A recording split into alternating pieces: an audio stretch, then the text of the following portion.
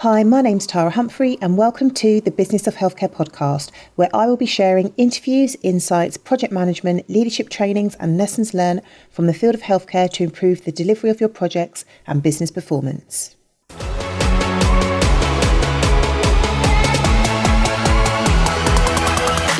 Hi, my name's Tara Humphrey and welcome back to the Business of Healthcare podcast. Today I have interviewed Jemma Fairclough-Haynes. Jemma is a HR specialist and runs a company called Orchard Employment Law. And I thought it'd be fantastic to get Jemma onto the podcast. I've used her myself for her to give us some kind of top tips on, as an employer, how we should be supporting our workforce and how we can create an attractive place for our staff to work. She gave us some HR 101 basics around the first things we should be getting in place around our contracts. And she helped us understand that there are three aspects to an employment contract: what is written down, the conduct and what we do in real life, and the legal obligations, which you should definitely listen to. Is really interesting if you are leading your team. She talked about how to introduce new policies or update them. We also talked about adverse weather policies, which is very timely. So now it's getting cold, schools might be closing. So she just gives you some further information around that for you guys to consider. Another thing that stuck out to me about this interview is I asked Jemma, what are the most common issues that employers are coming to you with? And she said it was around absence and conduct. Which I thought was really interesting. And I asked the question, why do people not want to come to work? As an employer, I took lots of tips, lots of notes. I want to create an attractive place to work. I want to be a good employer. I want to put my staff first. I'm sure you guys do as well. And I hope that you find this interesting and helpful.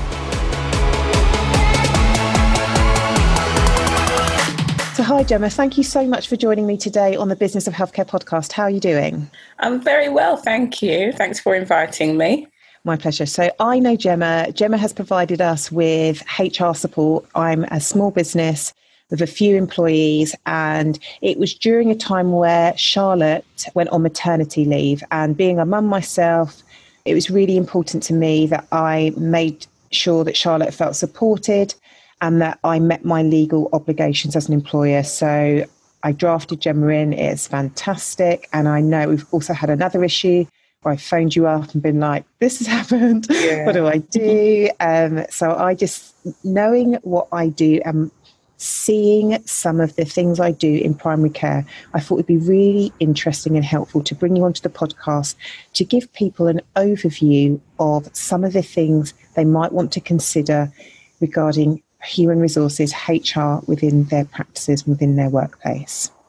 So could you give us a bit of an introduction to yourself and what Orchard Employment does? Yeah, fantastic. So I've been an employment law and HR specialist now for just over 9 years, can't quite believe it, and had a background primarily in representing employers in employment tribunals up and down the country. And what I noticed whilst I was representing employers was that a lot of problems could have been sorted out easily beforehand with the right advice, practical advice, and really allowing employers to make decisions, but informed decisions. So in 2015, I set up Orchard Employment Law to do employment law and HR advice to employers. And we work on a number of different ways. Sometimes we just give advice, sometimes it's documents, sometimes it's tribunal representation, and sometimes it's training. So it is really just the place to go, a safe space to get clear and uncomplicated advice with how to manage your staff effectively, legally, and in being compliant. What do your clients tend to come to you most for? Most of my clients, to be honest, come to me with a problem, and one of the problems tends to be managing absences or conduct. Those are the two biggest things. I think, generally speaking, most people think they're doing okay, and then when they've got somebody that they can't get to come to work because of absence, or they've got a conduct issue and they're not really sure what they can or cannot do with that, that's when they tend to pick up the phone or email me. Okay. And where do you think employers are kind of getting it wrong? What are we doing wrong? There tends to be a lot of myths out there. And, it's really great to have a network and to call on other people within your industry for advice. But the truth of the matter is they're not experts in managing people. They're not experts in HR or employment law. So a lot of the time, actually, they get it wrong by saying, well, somebody else I know has done this and therefore I'm going to follow suit. So when employers get it wrong, so they've gone down a path and actually they've stopped and spoken to you, how do you get that employer to kind of come back, keep their credibility, not cause huge, waves within that workplace? How do you help educate employees to say, actually, you're not really supposed to do that. Let's pivot and let's get you back on track? I'm really a transparent person. So I believe in just, calling a spade what it is. A spade is a spade, and saying to them, look, this isn't right, but this is how we get it on track. And that will vary depending on what the problem is. So sometimes it might be, okay, well, we've been doing it wrong so far. Let's change it now. Sometimes it might be, well, actually, this person isn't good for your business. We can't continue like this. Other times it might be, well, let's do a bit of training and see if we can work things out. And other times it'll be through maybe a compromise agreement. So it really just depends on what the problem they're facing is. Do you ever support the employee? Because you get one side of the story from the employer, but where you said this person isn't good for your business, do you ever hear the other side of the story? Yeah, absolutely. So one of the other things that we do is go into businesses and conduct HR meetings. So whether that be a grievance meeting or a disciplinary meeting or a capability meeting, and we always do look at things objectively. So I go in as an independent chair and I literally listen to both sides of the story. And if needs be, I'll do a bit of investigation, which might involve speaking to other members of staff and other witnesses as well. And sometimes, yeah, absolutely, when there's a grievance, we uphold the grievance and say, no, the employer was wrong. And this is how we suggest that they rectify it. Or we'll look at the disciplinary and go, well, actually, we think that if you had the right support, that things would be okay. And the same with capability too. So we do look at supporting both sides. Okay, so when you say one of the kind of the most popular issues is where staff are not coming into work for absence, why do staff not want to come to work? There's a variety of reasons. Most people love working. Let's be honest. Work is not just about having money. It provides a social element. It provides a sense of purpose. So generally speaking, people do like to go to work. However, there are times when they're either just not well enough to go to work, whether that's physically or mentally. There are times when staff members feel unsupported or they haven't had the right guidance and training, and that might cause knock-on effects as to why they're not coming to work. So it's really important to look at the overall well-being of staff in order to ensure that they want to continue to come to work, making sure that we give them praise where praise is due, guidance where guidance is due too. Incidentally, I had a situation with one of my clients who had somebody who just used to, the person only worked 3 days a week, Monday, Tuesday, Wednesday, and every Wednesday this admin member of staff would be ill. And I said, well, it's really interesting. Have you just asked her why that is? What is she ill with? And they said, we don't know. So we delved into it a bit further. I spoke to the employee. Turns out she had migraines, and the migraines were brought on by sitting in front of a computer 3 days or 2 days in a row. So with her consent, we changed her working days to Monday, Wednesday, Friday, and her attendance literally went to 100%. Okay. So can I just ask, in regards to looking at somebody's overall employment package, what sort of benefits could employers be given to make their kind of proposition, their environment, their employees a little bit more happier, so employees feel valued without them breaking the bank? Yeah, it's not always about the salary, and being an attractive employer, yes, paying well is a good thing, but it's also about how you appreciate your staff. So do you give them a good holiday package, for instance? So we know that for a full-time member of staff, it's a minimum of 28 days. That may include bank holidays, but perhaps you give them an extra day for their birthday, or you allow them to have a duvet day. We like duvet days where if they're feeling a bit under the weather, they can cash that in. Or perhaps you allow them to work from home on occasion, Or you might have core hours, but outside of those core hours, they can work flexible time. So it's about giving staff other things to show them that you appreciate them and you respect them. And there might be bonuses, there may be profit shares, and there may be a fun environment also. So it's about providing an environment in which people want to work with. Do you have team outings? Do you get people coming in? And training is a really, really, really big thing. We live in a day and age where not many people get a 25-year length of service award. That used to be commonplace back, I say back in the day, we're only going back sort of 10 years. Now long service tends to be about 5 years. If someone's been with you 5 years, you've done really, really well. But what employees tend to think about is, well, if I move on, will I be better off in terms of what would I have learned? So if you can provide training, and it doesn't have to be certified training, it could be on the job training too, then that makes the package look a lot more attractive. What do you say to organisations that say, well, if I train them, they'll leave me? If you don't train them, they will leave you, is essentially where we're at. Now, in terms of a bit of security for the employer, if it's training which you're paying for, so for them to go on a course, then I do recommend putting in place a training contract which allows you to recoup some monies on a sliding scale if employees leave you within 2 years of completing that course, because you've paid for it and therefore you should be entitled to at least get the benefit of it. But that aside, actually you'll find that they won't leave you if you're doing the right things. And if they leave you, then a better person, then you've done your bit for society. Okay. How many people do you employ?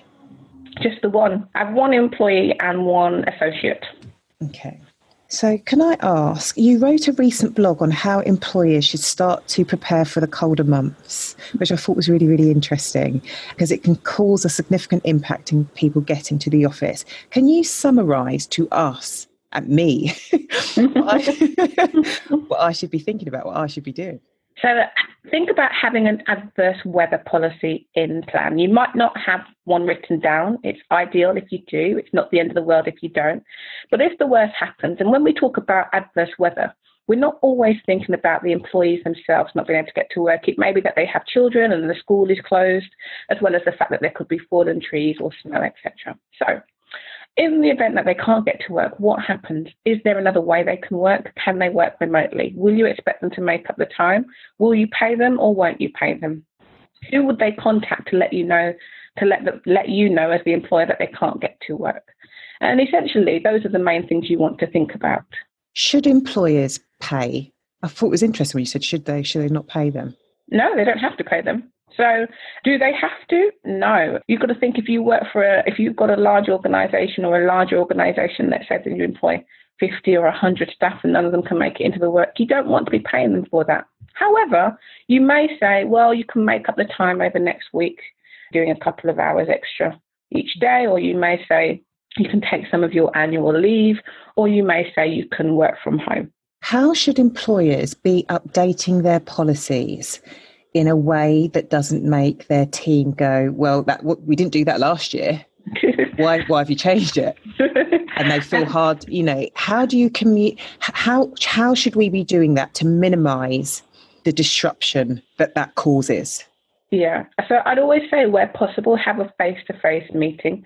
Policies, you should be notifying employees anyway that policies may be subject to change. And the reason for that, explain the reason why, is because it's to allow for growth, flexibility, and to meet the needs of the employees as well as of the business. So in the first instance, I would say to have a meeting with them, a consultation meeting, explain why it is that you want to make this change, and allow them a period of time in which they can come back to you with any rebuttals or suggestions or solutions or ways in which it can be either changed better or not changed at all. And really do consider what they're saying to you, because at the end of the day, you don't know everything. Now, if you've taken on board all of their suggestions and you've had a two-way dialogue, but you still feel like you need to make the change, then go ahead and make the change. But explaining to them the reasons as to why you've not gone ahead with their decisions or ideas. Okay. So one of the things that comes up is when employers have an all-female team or predominantly a female team. We've got 5 of us, we've got 7 kids. And I think, do you encounter any discrimination with recruiting? how can we stop employers from discriminating against women of childbearing age? That's what I'm trying to say, but I don't know how. I don't know how to say it. There are benefits to employing women, and there are benefits to employing men, and there's certainly benefits to having a diverse team. And if you are excluding a particular group of people from your team, then what you're doing is potentially removing a particular group of skills. With regards to women being of childbearing age and having children, I don't find it to be a problem. I mean, I'm a mother myself, as I know you are, Tara, and my assistant Lucy, she works from home 2 days a week. And actually, I get more out of her in a way, because I'll say to her, if Ethan is sick, let me know. What you can do is you can perhaps work when he's gone to bed. So rather than her taking the full day off, she'll do a lot more. And she's very loyal to the business, I think, in part because I am so flexible and accommodating around her and her child. Do you notice any different trends within the healthcare sector and the HR issues they experience to other sectors? What I find actually with primary healthcare is they tend to follow the NHS model of employment, which is very, very generous. So some of the GP practices I've been into, for instance, they'll have 6 months sick leave for their staff. And I say, well, one of the reasons why you've got a problem with absences is because you've got this 6 months sick leave. Why is that? And it tends to be because they've just copied NHS contracts, which are very, very generous. But they do have to remember that they are not NHS businesses. They're private businesses, and they don't have that same resource or same budget. When people are off sick long term, it's not just about the financial impact, it's about the impact that has on other members of the team as well, because the work still needs to be done and it affects morale too. Do you have a view on the benefits of employing less experienced staff and training them versus trying to get somebody, like ready, good to go, that can hit the ground running? Yeah, I absolutely. I mean, obviously, there's got to be a balance, but I love the whole grow your own mentality and ethos, because sometimes experienced staff, they come in with their own way of doing things, and sometimes they're not very flexible or not very willing to learn. Whereas if you get somebody who is fresh, and I don't mean in age, I just mean somebody who necessarily hasn't got all of the things you'd like them to have, but is willing to learn. Willing is so much more than able. And I think, it's also about how they fit in with other team members as well. So I love the whole grow your own concept. I think it's fantastic. And what advice would you give to a manager or a business owner that's got quite a small team that doesn't have a HR manager? What things should we know? What training or course, or what is like HR 101? 101 is to get your contracts in place, the policies and your contracts, the documentation. Lots of people think I will get round to it, but you should be starting as you mean to go on. You should be showing your staff and it's not just about what you expect them to do, but what they can expect from you also. So that's the first thing. The second thing is, once you have those policies in place, is not to then go and do something else, because what people do is they create contracts unknowingly. So a contract is made up of 3 things. The first thing is what is written down. The second thing is what you do, so you can do something by conduct.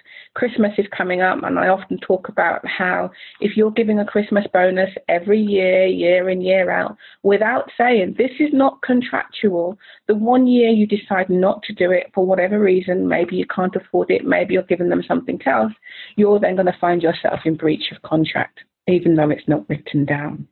So, really be mindful about what you do as well as what's written down. And then the third thing is to be mindful of the law, because a contract is also made up of the law. You cannot withdraw people's rights just by putting it in writing. So that'd be my 3 top tips. Really, subscribe to various different newsletters. I've got a little plug for ours. We do a free newsletter that people can subscribe to. There's Daniel Barnett. He's an employment lawyer who does a free podcast and newsletter as well. There's Darren Newman, and there's CIPD. So there are lots of places that you can get resources from. What size of an organisation should somebody thinking, we really need to have this specialism in-house? It's not really about a size. But what tends to happen is when people start putting in place middle management. So that usually happens at around about 15, 16 employees. They then tend to have a HR manager. But even then, an HR manager may not be a specialist in everything they need to know. They may still need to have a helpline or somebody they can contact for more expertise. What should employers do so they don't have to contact you when they're in crisis? Ideally, surely you don't want to get the call to say this has happened. Like, when do you? It's like in medicine, prevention is better than prevention. Yeah. Yeah. So before you decide to do something, then check it out. So if you haven't got the resource, perhaps to call somebody or subscribe to a membership which allows you to have on-call advice, for instance, like FSB, then definitely look on the internet, find out information.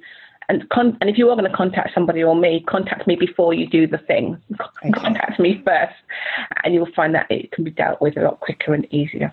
That's fantastic. Thank you so much. Where can people find out more about you? So you could visit my website, which is www.orchardemploymentlaw.co.uk, or you could contact me on LinkedIn, which is Jemma Fairclough-Haynes, and it's Jemma with a J. You've recently secured some award or accreditation. Could you tell me about that before you go? Oh, yes. So a recent thing has been securing ISO 9001, which is an international standard. So that's just what it says on the tin, for quality management. And that was quite a long process, but a very thorough and great process where we had auditors come into our business, look at our systems and processes, make sure that our clients are protected, make sure that we've got things in place to make sure that we're constantly training ourselves up so that we're giving the very best advice and very best service. Yeah, we'll have that for quite a while. Auditors will come in each year and review us over and over again. So it was quite a long, in-depth process. It was quite an expensive process, but it's something that I'm very proud of because it means that we are giving our clients the very best, which is what they deserve. You also do a lot of speaking. I do, yeah. I do lots and lots of speaking and training as well. I've been speaking at lots of various events, often about equality and diversity. That's one of my big topics. And other employment law matters, so employment law updates. For instance, next year I'm speaking at the Olympia, the In-House Recruitment Expo, because in 2020 we will have, again, a huge shift in lots of employment law processes and practices as of the 1st of April. What is your message around equality and diversity? Oh, there's so many messages, but essentially that it's not a tick box exercise. It's not something that you just have a policy for and do nothing about. We all have unconscious biases. We need to understand what equality and diversity is, and inclusion, how having an equal and diverse workforce can benefit your business. And my key message is sometimes that equality is not the gold standard. It's about equity. So what that means is sometimes everybody gets the same doesn't work. There's no way we'd say to somebody in a wheelchair, you've got to take the stairs because everybody has to take the stairs.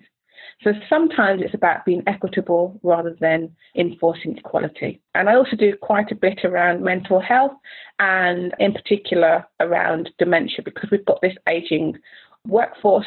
And although we're getting early onset dementia and people are working longer, so we might have people working with us that have dementia, the other thing to remember is that there are people who are caring for somebody who has a disability, so that could be their parents or their partners, is also protected against being discriminated against in the same way as if they had a disability themselves. As we wrap up this interview, what advice would you give to a manager, apart from getting their contracts and documentations in place? You know, what you talked about what makes an attractive place to work, but if you could give somebody one piece of advice, how are you going to support your employees? What advice would you give to them? Oh, it would be to have regular contact with your staff, especially as you grow. Don't lock yourself in an office. You can have an office, but make sure that you're having regular forums where you can have an open dialogue, where you've got a mutual trust and you're constantly engaging with them. You're encouraging them to engage with you, and you're really making them feel valued. Thank you so much for joining me, Jemma. I really appreciate it. Thank you. thank you so much for listening to this week's episode, and we hope that you enjoyed it.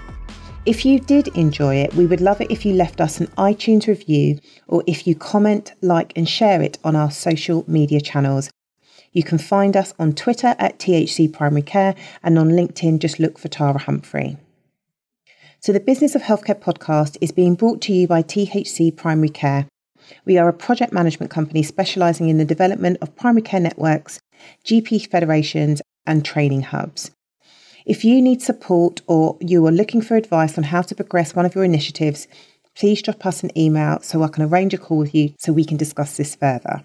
Our email is admin@thcprimarycare.co.uk. We've been helping primary care networks with their development plans, helping them to make the most of their network meetings, sharing training resources. We've had questions like, what do we include in a project plan? We have implemented network-based contracts across GP federations. We also support the day-to-day operational management of training hubs and have also got experience in setting them up from scratch. If we can't help you, we definitely know some people who will be able to help you, so please do get in touch. And that's just to remind you, our email address is admin@thcprimarycare.co.uk, or come and find us on www.thcprimarycare.co.uk. And in the meantime, please tune in to the next episode of the Business of Healthcare podcast.